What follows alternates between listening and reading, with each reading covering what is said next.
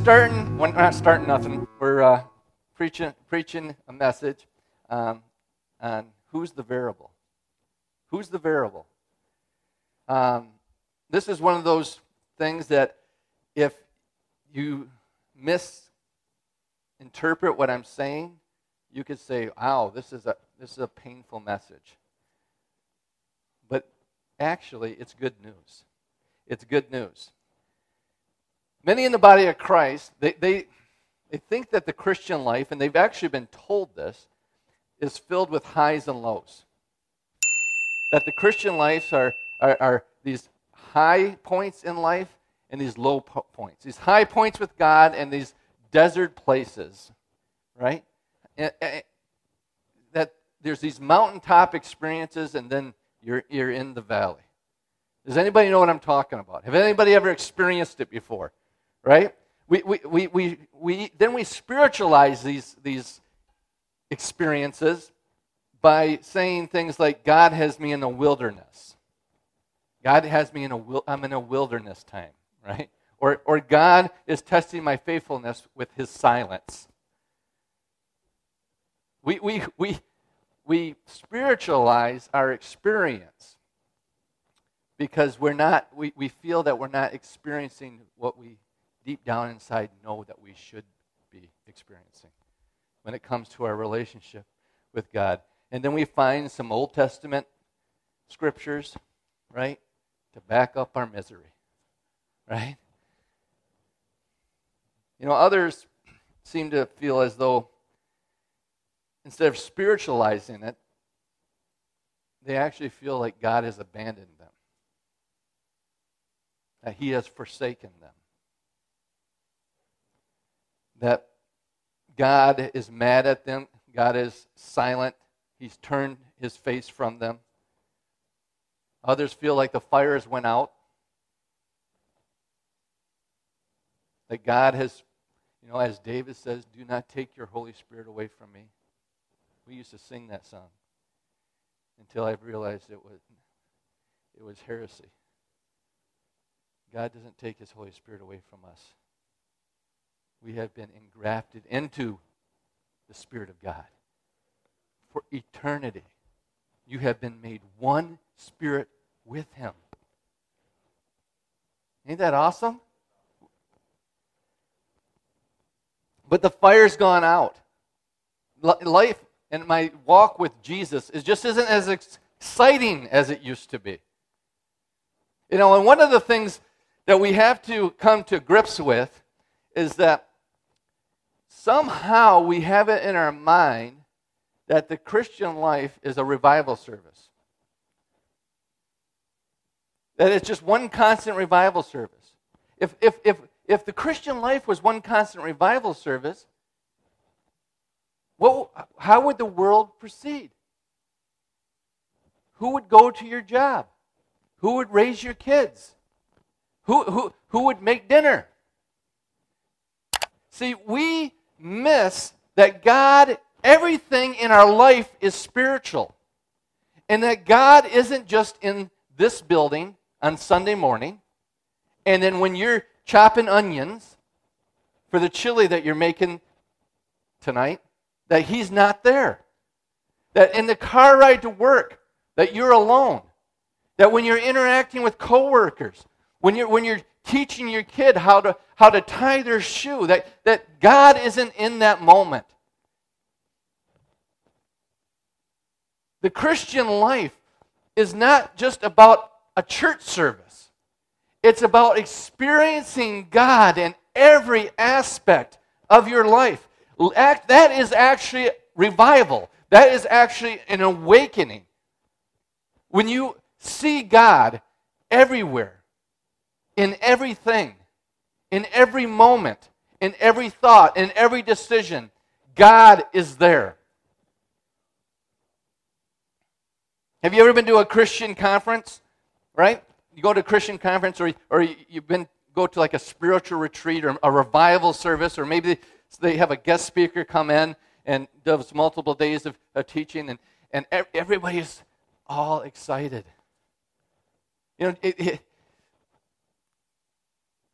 Peter, James, and John's had a mountaintop experience with Jesus, right? And Peter says, it is good to be here. We should build some tabernacles and we should just live right here. You can't live right there. There's a world to transform. There are those that need to know and see the glory of God, the goodness of God. And how do they see it? How do they see the glory of God? How did the disciples see the glory of God when Jesus walked the earth? In Jesus. How does the world... Jesus isn't walking the earth anymore. Do you know that? How do they see the glory of God, the goodness of God in the earth today? His body, through you and through me. Amen? But you have these mountaintop experiences. You have these moments that seem to take you so high, and then after a few days, maybe a few weeks, all of a sudden things just start going back to normal. And the fire seems to be gone. There's a feeling of emptiness. And then you're just going through the motions again. I've seen it in our own church. I've seen it in our own church. There's actually, this is letting you see behind the curtain a little bit. Pastor Tom and I, we kind of jokingly say when a person comes and they are very vocal on how awesome the church is and they just love it and all that, we start picking dates on the calendar of how long they'll last. Because it's based on an experience. It's based on something new. It's based on our church. If you've been here since we've opened the doors almost, 11 years ago, we have not changed. I have taught the exact principles, the exact doctrine. I've taught the same thing, and I haven't wavered for 11 years. Whether it's good, whether you think it's good or bad, it hasn't changed. So when someone comes in here and they're so excited about hearing the gospel and all these things, and then all of a sudden they start losing that excitement, and we haven't changed, what's changed? Most of the time what happens is the gospel confronts us, and we realize, just like in this message today, the gospel confronts us, and we realize that God doesn't change. We need to change. Just because this is just and understand, just because this is the spiritual life that most believers experience, doesn't mean it's the spiritual life, the kingdom life that God intended you to live. Just because maybe you even had a teacher or a preacher or a pastor tell you, well, there's highs and lows with God. God will take you out in the wilderness. God will be silent. He'll turn his back on you. Just because you've experienced highs and you experienced lows, just because that's your experience, that does not mean that your experience is what God wants you to experience. And what God intended for you. The word variable. Here's some other words that go along with variable. Changeable, shifting, fluctuating, wavering, inconsistent, unsteady, unstable, unpredictable, undependable, unreliable, informal, up and down, blowing back and forth, hot and cold. See, for something to change in an experience, there has to be a variable. You can't have change without a variable. The antonyms, or the opposite, would be consistent. Consistent. And for most Christians, our life, our experience with God is not consistent. It's changing, it's fluctuating. It's exciting, and then it's depressing. And the only reason it can be that way is because there's a variable. There's a variable. There's something in that relationship that is allowing it to change. So, in our relationship with God, if our experience changes with God, there has to be a variable in that relationship. So, seeing that there are only two people in our relationship, God and ourselves, we need to figure out which one's the variable. Either we are or God is. Either we are the thing that changes or it's God is the one that changes. Either we are the one that causes our experience to be different or God is the one that's causing our experience to be different. And religion and people trying to understand this roller coaster spiritual life, a lot of times they blame God, which is nothing new. Right from the beginning, Adam says, well, the only reason I sinned is because of that woman you gave me. He wasn't even blaming the woman. He was blaming God for giving the woman.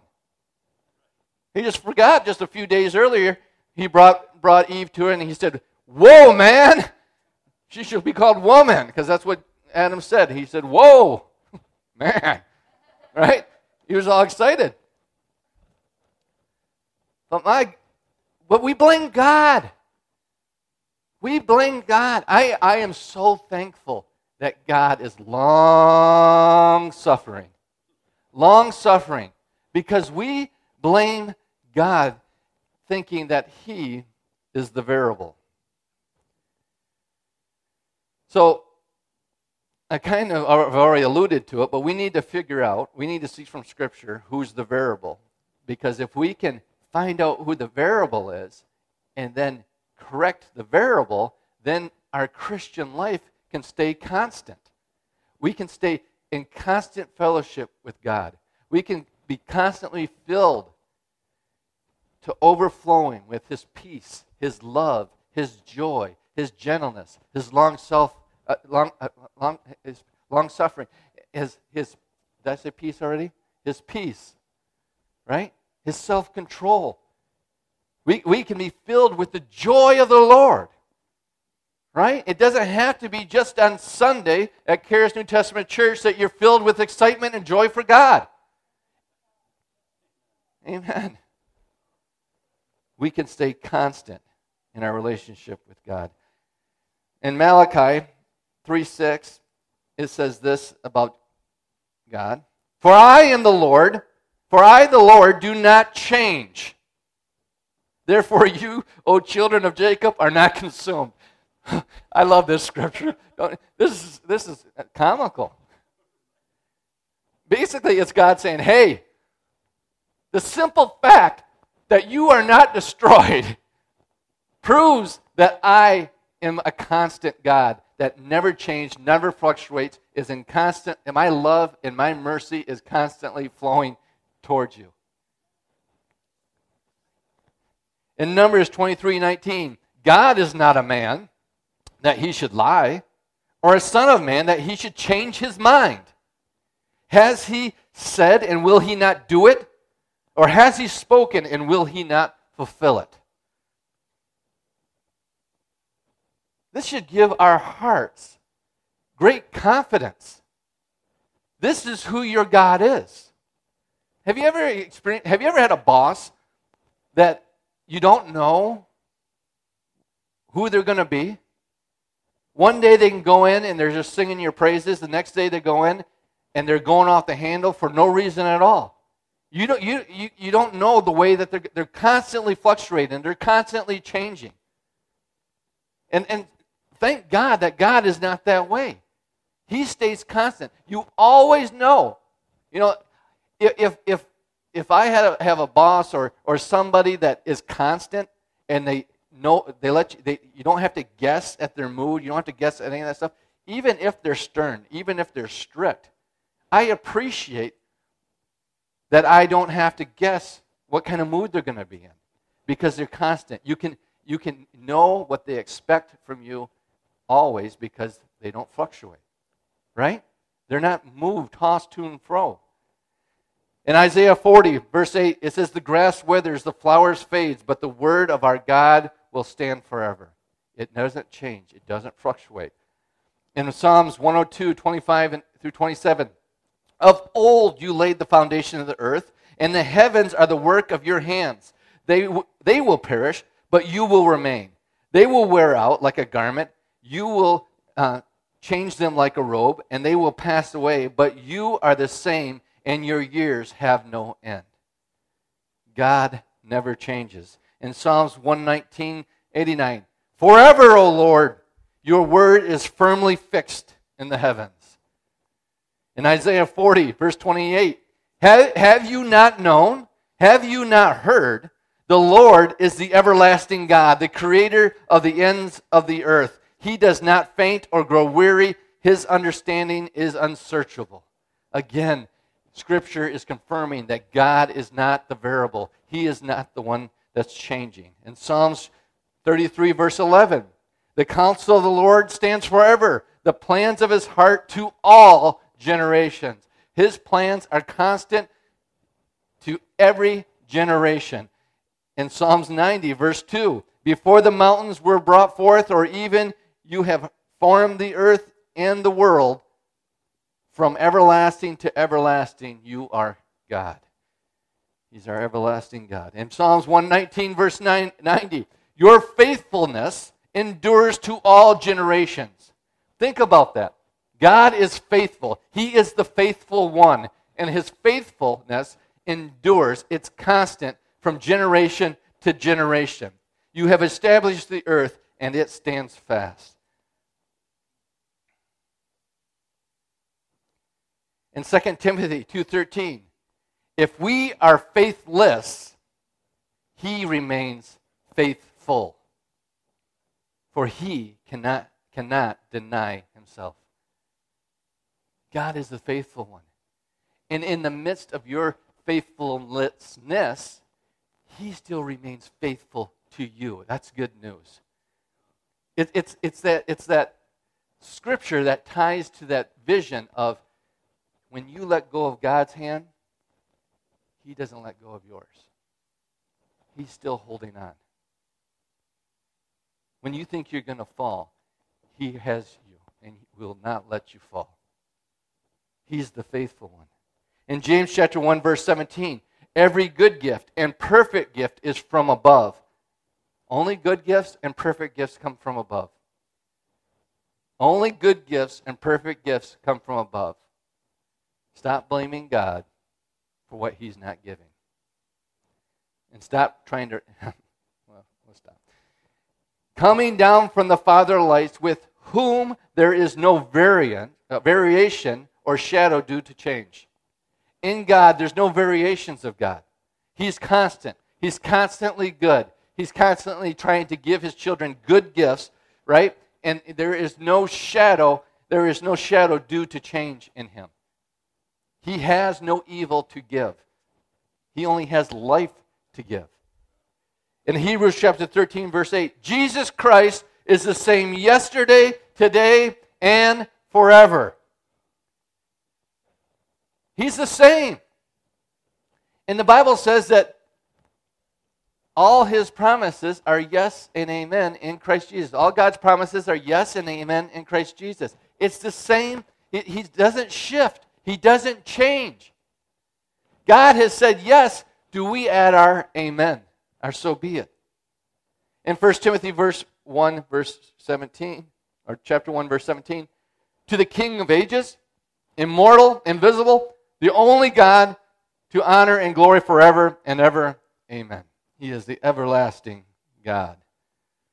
So based on these 13 scriptures, right? That's probably more Bible than most of you read this year. No. Based on these 13 scriptures, Who is God the variable? I think we can firmly state that God is not the variable in our relationship, in our lives. He is not the one that changes. He is the constant one. He is our firm foundation. He is not the shifting sand. And this should be good news to our ears. It should be good news and cause our heart to leap. But you would be surprised at how many people don't like the thought of God not being their problem. Don't take away my blame, my excuse.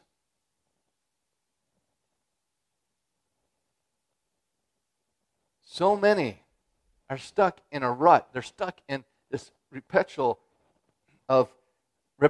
life of ups and downs, of trying to be good enough, trying to earn God's favor, trying to get to a place where they can feel the presence of God because they think that they've got to constantly do something to earn His favor. But this is good news. This is good news. And like I said, it should cause our heart to beat faster, to know that God does not change, that God is not our problem. God is not the problem for humanity, and He's not your problem. He's not the issue in your life. He is not the one that has come to rob, to kill, and destroy. But He has come that you may have life and that you may have it to the full. Because one of the things that you got to think about is that if God was our variable, if God was the one that changes, if God was the unstable one in this relationship, the fickle one, the one that wavers, then we'd be in trouble. We'd be in trouble. Because you can't change God. We can't change God. We would never know what to expect from Him. We'd never know how our relationship would be. We'd always have ups and downs based on what mood God is in, right? We would be a lot like religion teaches. But God is not the variable. And a roller coaster relationship with God is not His will for our lives.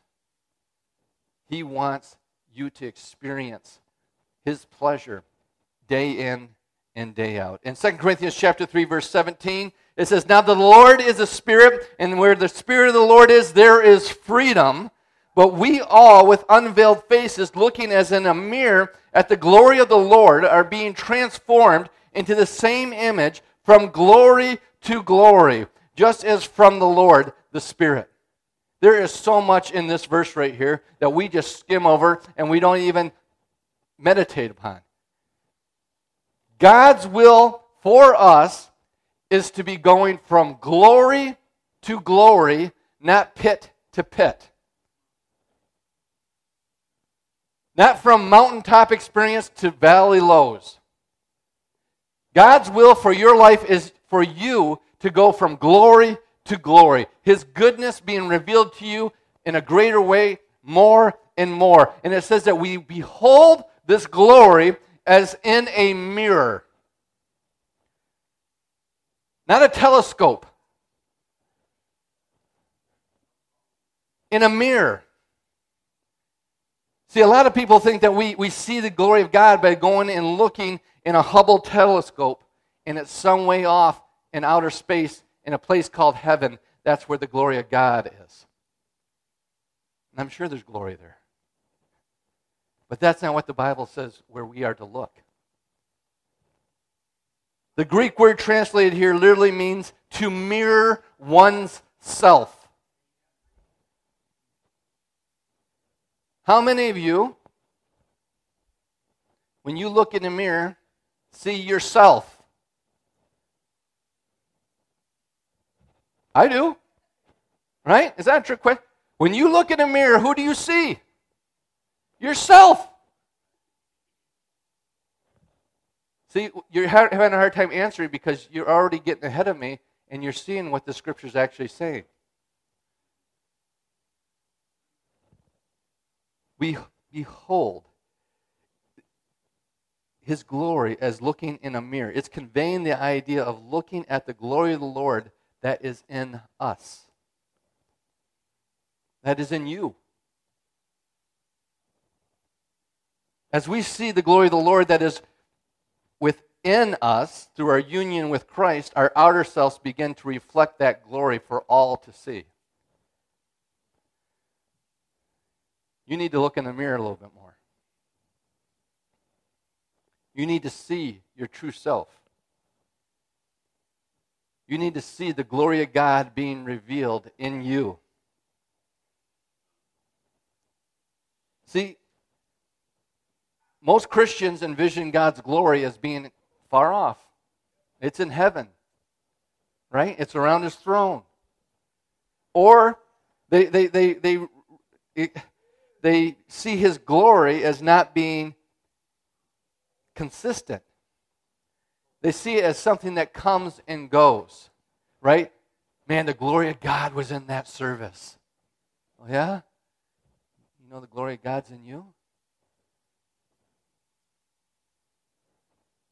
Right? You go to a conference, man, the glory of God fell. Oh, yeah? I sleep in the glory of God.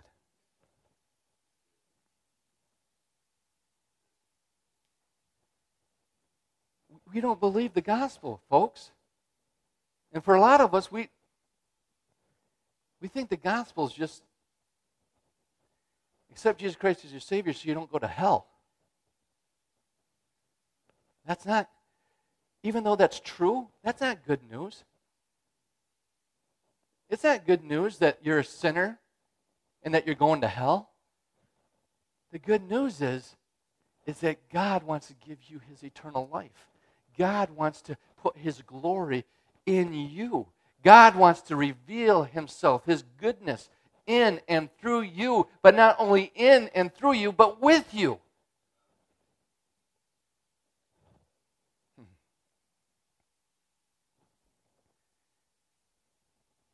If you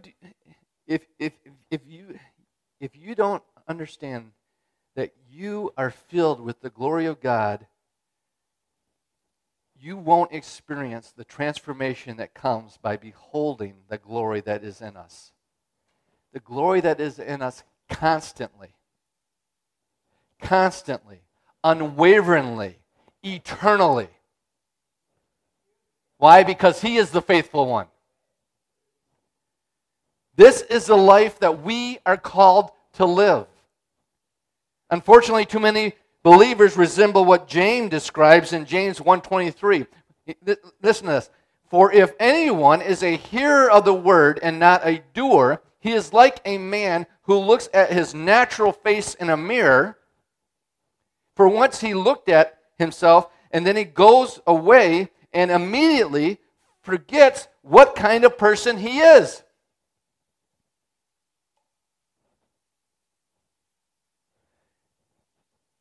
You become a doer of the word when you see yourself as you are, the glory of God revealed into you, and then you live in correspondence to what you see. And too many Christians will sit here in a Sunday service like we're doing right now. They'll hear this, and then they'll go out those doors, and they'll forget what manner of man or woman they are. You need to behold. You need to behold yourself in a mirror. And the Word of God says that it's a mirror. Do you know that you can see who you are? Do you know right now I'm holding up a mirror to you by preaching the Word of God? You are seeing yourself and your identity in Christ Jesus. You are seeing yourself as filled with the glory of God. Whether you believe it or not, that's up to you. But I am holding a mirror up and saying, this is you.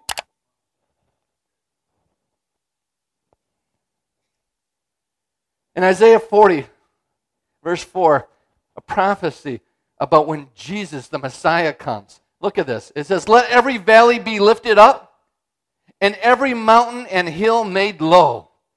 And let the uneven ground become a plain, and the rugged terrain a broad valley." He's saying when Jesus shows up, there is no highs, there are no lows. He brings everything to a constant. He brings everything to the same level. There is no tripping, there is no wayward past, there's no wilderness experiences, there is no forsaken orphan mentality, left abandoned by yourself. He says he's bringing it all low and makes it plain, makes it constant.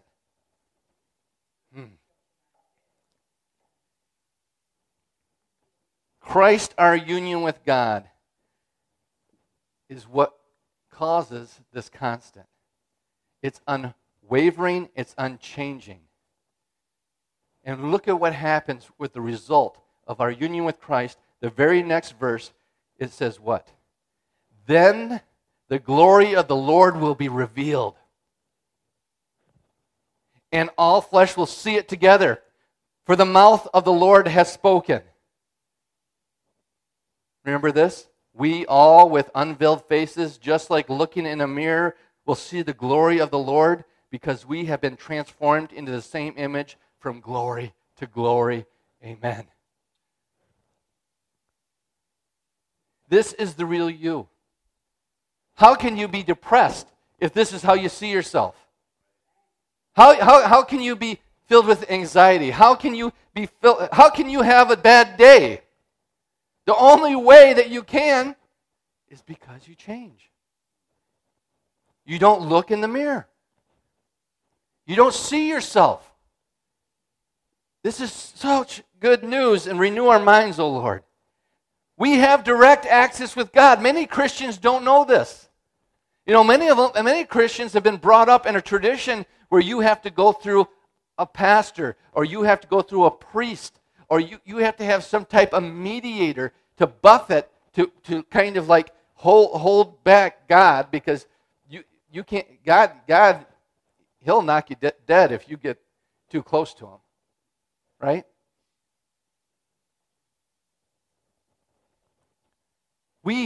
You have. Say, I have direct access to God.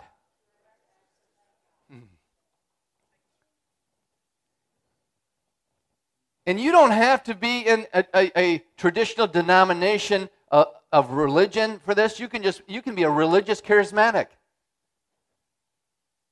Have you ever heard saying, we're going to have a prayer service and we're just going to bombard the gates of heaven? Like we're warring against God. Well, first of all, you're missing the mark, because the gates are a long ways from the throne room. If your prayers are only getting to the gates, He's not hearing you anyways. But we say those things. Why? Because we feel that God is distant. We feel that we got to get God's attention. He's not paying attention. As if He's the one that sleeps or slumbers. We have to get God to change. To move. We need to get God to move. We need a move of the Spirit. No, the Spirit moved 2,000 years ago on the day of Pentecost. You need to move. God is not the variable. God is not the one that changes. Maybe if we just, again, I'm going to be stepping on people's toes because we've been raised in these things. Maybe if we just get more people to pray.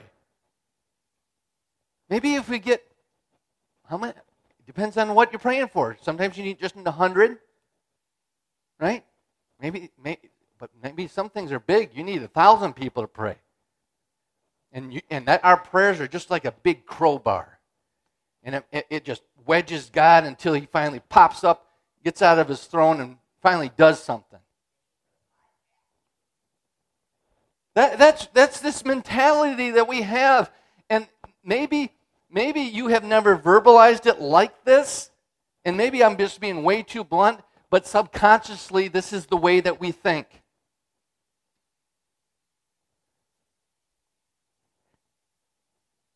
When you have an emergency in your life and you think you need everybody to be praying for you, it's true that if you are being attacked in your mind, you know that your mind is not appropriating the grace of God through faith. And you need other believers to come alongside you and to build you up and to encourage you and to lay hands on you like some jumper cables and give you a charge, right? That's good. But do you know that your simple prayer in faith is all that's needed? Your Abba, your Daddy, hears that. He hears you.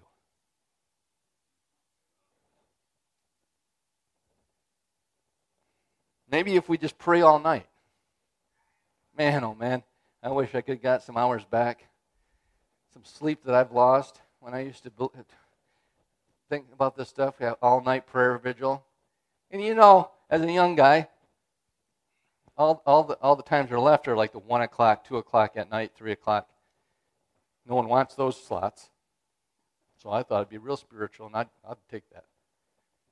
Then you get in there and you start praying, and you pray for everything that we're supposed to be praying about, and 15 minutes is over. And now what do?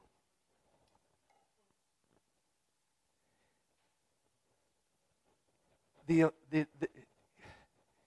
heaven doesn't say, everybody, get the generators running up here because they got a 24-hour prayer vigil going.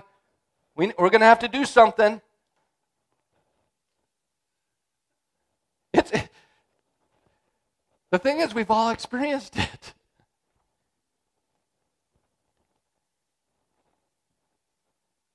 You know, all of this suffering, all of this pleading, all of this begging, it actually does sound biblical. It sounds biblical. I think I got a scripture.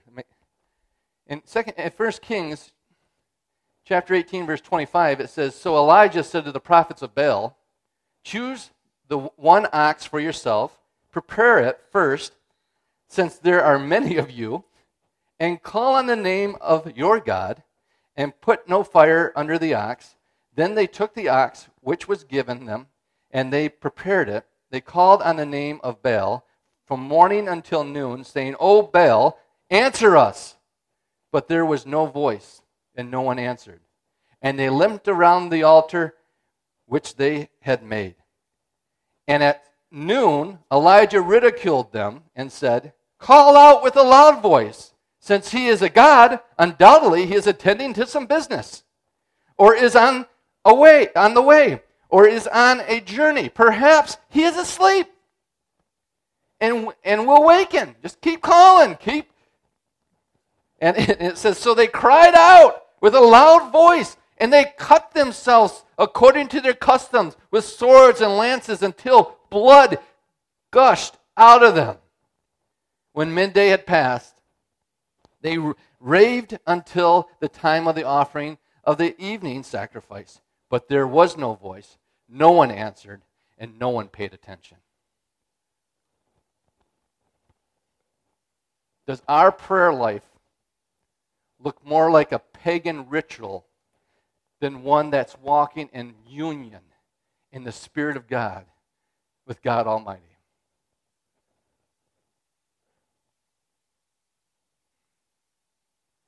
The things that we do that we call faith is actually unbelief.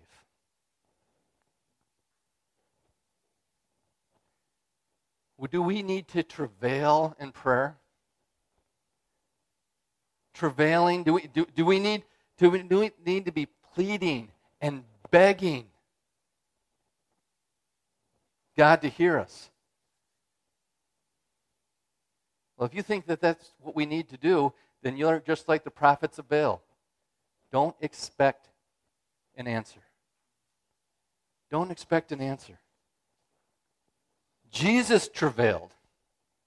Jesus travailed on the cross so that we could live by grace. He emptied himself so we could be filled. Jesus is the way. He is the door. He gives us unhindered access to the very throne of God. And I got to speed this up. In Hebrews chapter 4, verse 15, it says, "For we have not a high priest who cannot sympathize with our weakness, but one who has been tempted in all things just as we are, yet without sin. Therefore, let's approach the throne of grace with confidence, so that we may receive mercy and find grace for help in our time of need." This does not say that we can have access to the throne of God when we have done everything right, does it? It doesn't say when we've prayed long enough, or we prayed with the right amount of people. It doesn't say that after we fasted long enough, that the doors will open and we are then allowed to come in to the throne. It does not say that. It actually says something completely opposite to that. It says that because of Jesus, when we have need, when we need mercy, when we need grace, when we're out of sorts, when we're not perfect, it says that we can come boldly. The doors to the throne are wide open, and you can come boldly to the throne of grace and find mercy and grace to help in your time of need. We want to spiritually work to earn our entrance into the gates. We want our part to play. We have no part to play. Believe only. We want our spiritual rituals when the way is actually by grace through faith. So seeing that we are the variable, are we waiting on God, or is God waiting on us?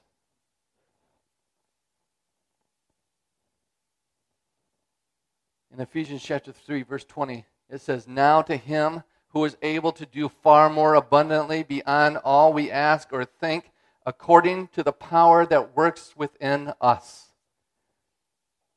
To him be the glory in the church and in Christ Jesus to all generations forever and ever. Amen." We're trying to get God to move. We're trying to get God to do something.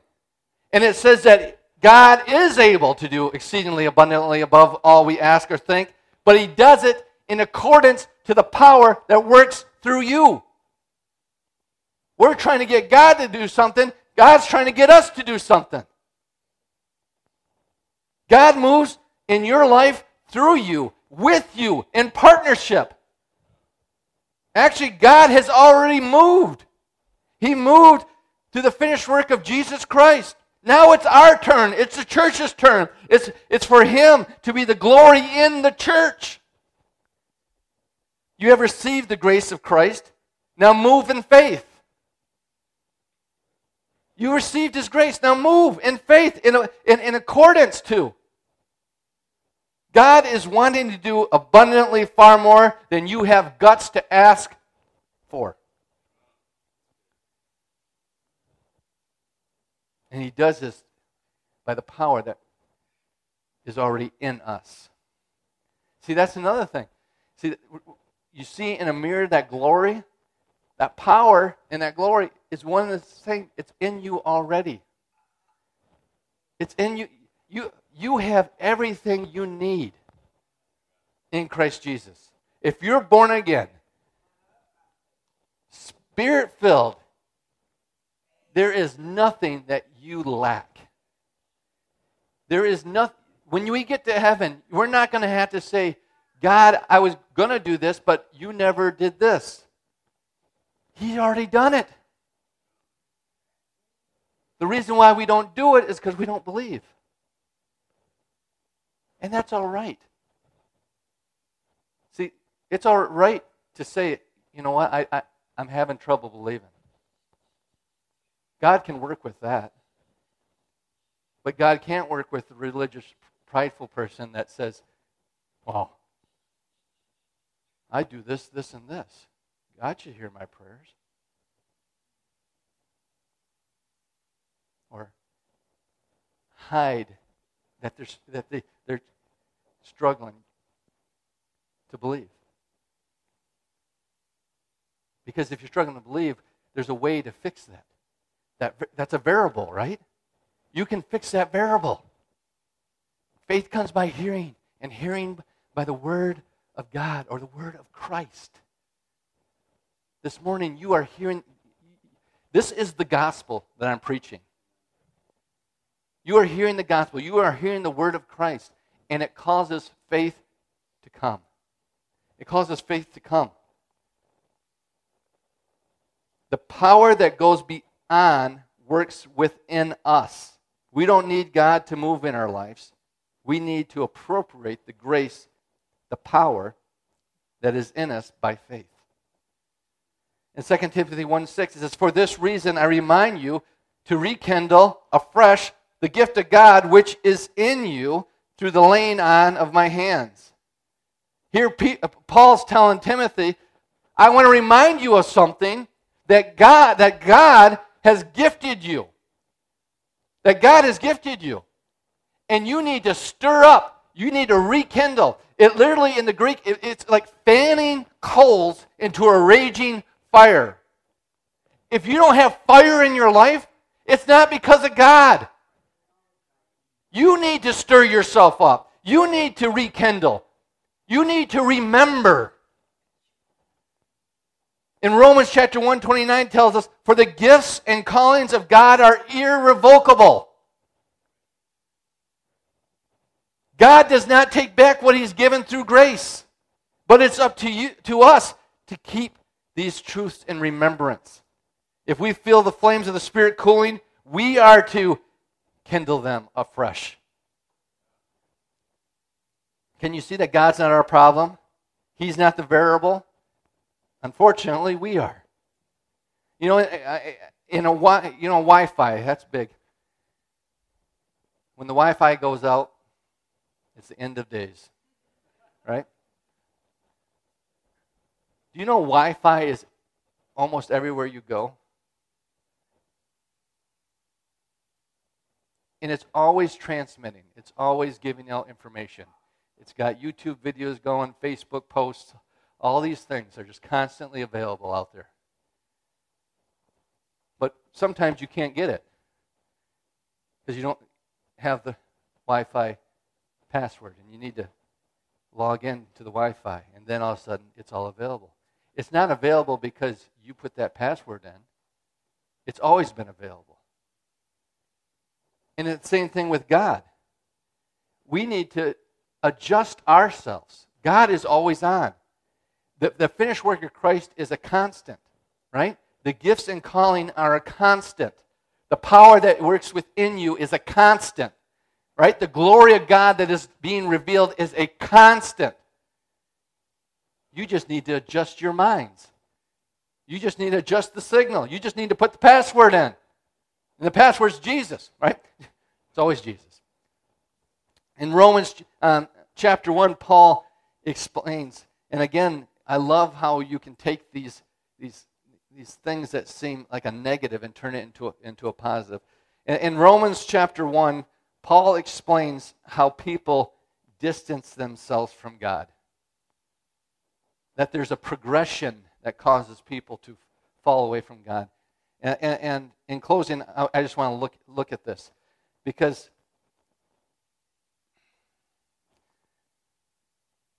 if we take these progressions of falling away from God and turn them around and do the opposite, it'll draw us near to God, to the revelation of Christ in us, the hope of glory. In Romans chapter 1, verse 21, it says, "For even though they knew God, they did not honor Him as God or give thanks." There's so much I could talk about here, but we don't have time. "But they became futile in their reasoning, and their senseless hearts are darkened." This right here gives progressive steps that causes a person to, that if they take these steps, it will diminish or will stop God's presence from being experienced in their life. The very first thing it says, they stop honoring God. He does not rule at the center of their life. He does not have a place of highest respect in your life. You're not constantly aware of His presence. And then it says you stop giving thanks to God. So you take the grace of God for granted. You take the gift that God has placed in your heart or placed in your life for granted. You don't see the glory. You don't give thanks for God putting the glory of God and the power of God within you. The fruit of the Spirit, that you have the fruit of the Spirit within you. That you have the gifts of Holy Spirit upon your life and available to you. You're not constantly thankful for all that God has done in Christ Jesus. You're no longer in awe of what He has done. You stop thanking Him for His goodness in your life. Then you start allowing the world to contaminate your thinking. Your mind becomes futile. Futile in your reasoning means to have thoughts that produce no useful results. A futile mind is a mind filled with thoughts that have no useful results. It's incapable of producing. They are pointless thinking. It's pointless thinking. Do you know that fear, anxiety is useless? If you have thoughts of constant dread, constant that everything's going to fall apart, that just fearful of the future, fearful of relationships, fearful of all these things, that is futile thinking. It doesn't produce anything. There are so many things that we're consumed with in this life that Jesus says, take no thought. Take no thought. Why? Because it's not going to produce anything good in your life. And then it says, then our hearts become senseless and are darkened, unable to sense the presence of the Lord, nor walk in the light of His wisdom. See, this is bad news. This is bad news, right? But we want good news. So if we want good news, why want the good news? It's because we want good news so we can change the variable. That's us, which is you, which is me. So how do we change the variable? Well, we take these bad news and do the exact opposite.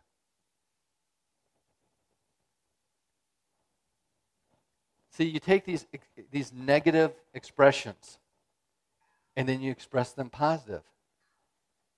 It says if the first step of walking away and not experiencing the presence of God is not glorifying Him as God, start glorifying God in your life. Make it a point just to glorify God in everything you do, in everything you in nature, in your job, in your family, in cooking dishes, cooking dinner. I mean, glorify God that He gave someone the wisdom for dishwashing machines, right? Amanda's been gone for over a week. Thank God for dishwashers. The first 5 years of our life, of our marriage, we didn't have a dishwasher. I don't know what it'd be like not to have a dishwasher. Yeah. Corbin showed me how to run it. But just thank God for everything, for being God. His goodness is all around us. Every good gift and perfect gift comes down from above. Everything that you enjoy in this life is from God. And then neither were they thankful. Start being thankful. Start thanking Him. Thanking Him for filling you with the Holy Spirit, for putting His righteousness stamp upon you, for justifying you so you can live just as you've never sinned, for having the throne room wide open so that any time you can run in there and receive grace and mercy in your time of need, for never leaving you or forsaking you, for putting His Holy Spirit in you, not only putting it in you, but engrafting it to your spirit, that you become one spirit with Him. There's so much to be thankful for. I mean, just think of how your life would be if you just did these 4 simple things, because they became vain in their imagination. Recognize the power of your imagination. Recognize that God has given you a mind and you are to use it. How are you to use it? To glorify God, to think of the goodness. God is able to do exceedingly, abundantly, above all we ask or think. You have to use an imagination to think. Use your imagination to think big. Dream with God. So that it wouldn't be futile. So it wouldn't be empty. So that it would actually produce. And then their foolish hearts were darkened. Have hearts that are filled with God's truth, with His Word, reflection in a mirror. Right? If you want to stop having a roller coaster Christianity, and if you want to just to change the variable, these are progressive steps that we can apply to our everyday life. You know, so I believe in freedom. I believe in having a open and a free relationship with God and the Spirit and all these things. But telling you the truth, sometimes it's nice to have a list to put yourself into remembrance. When you start feeling like, man, I just don't, I'm not feeling the presence of God in my life. Well, am I glorifying God? And I'm being thankful in my life? Right? Because I'm changing. God doesn't change. You're the variable. You're the one that's had to have changed. Right?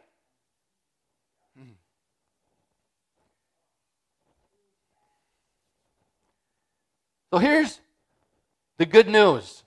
You're the variable. That's good news. Thank God I'm the variable. Because I can change me, I can't change God. Right? And in 2 Peter 1:3 it says, His divine power has granted to us all things that pertain to life and godliness, through the knowledge of Him who called us to His own glory and excellence. That scripture there just sounds like the same thing that Paul was writing. That He has given you the power. He has given you the glory. In Him, and we need to express that to the world. Everything we need to life and godliness has already been given to us through Christ Jesus. Believe it, receive it, walk in it. You have everything you need from God in this world. By grace, you are complete in Him. We must choose to walk out that grace by faith. Relationship is the answer. You know, Jesus said that eternal life is going to heaven one day. No, that's not what He said. Eternal life is knowing God and Jesus Christ whom He has sent. Eternal life, if you want it, eternal life isn't when you get to heaven. Eternal life can be experienced now. You can walk in fellowship. Your home can become a domestic monastery. You know, they used to say, well, we need to go away into a monastery, right? And separate ourselves from the world to get close to God, to experience God, all these things. You think that's God's will for the world? No. We are to be the glory of God revealed in the world. And how can you be the glory of God revealed in the world when you're hiding away from the world? We are to be going through this world as a monastery, as a place of God's presence, of a place of God's dwelling, right? As the temple of the Holy Spirit. And it's through relationship with God. It's through having an intimate, personal relationship with God. It's through going into the throne room, into the presence of God. It's realizing that when you're wrenching on a vehicle, God is with you. When you're mowing the lawn, when you're just doing these tedious tasks, you understand that God is with you in those moments, and those are very spiritual moments. Why are they spiritual? Because God is there. Everything in your life is spiritual because you are a spirit. And you have engrafted into your spirit the very Spirit of God. Amen? Amen. Let's pray. Heavenly Father, we just thank you. We thank you. We thank you. We thank you that you are God and you change not.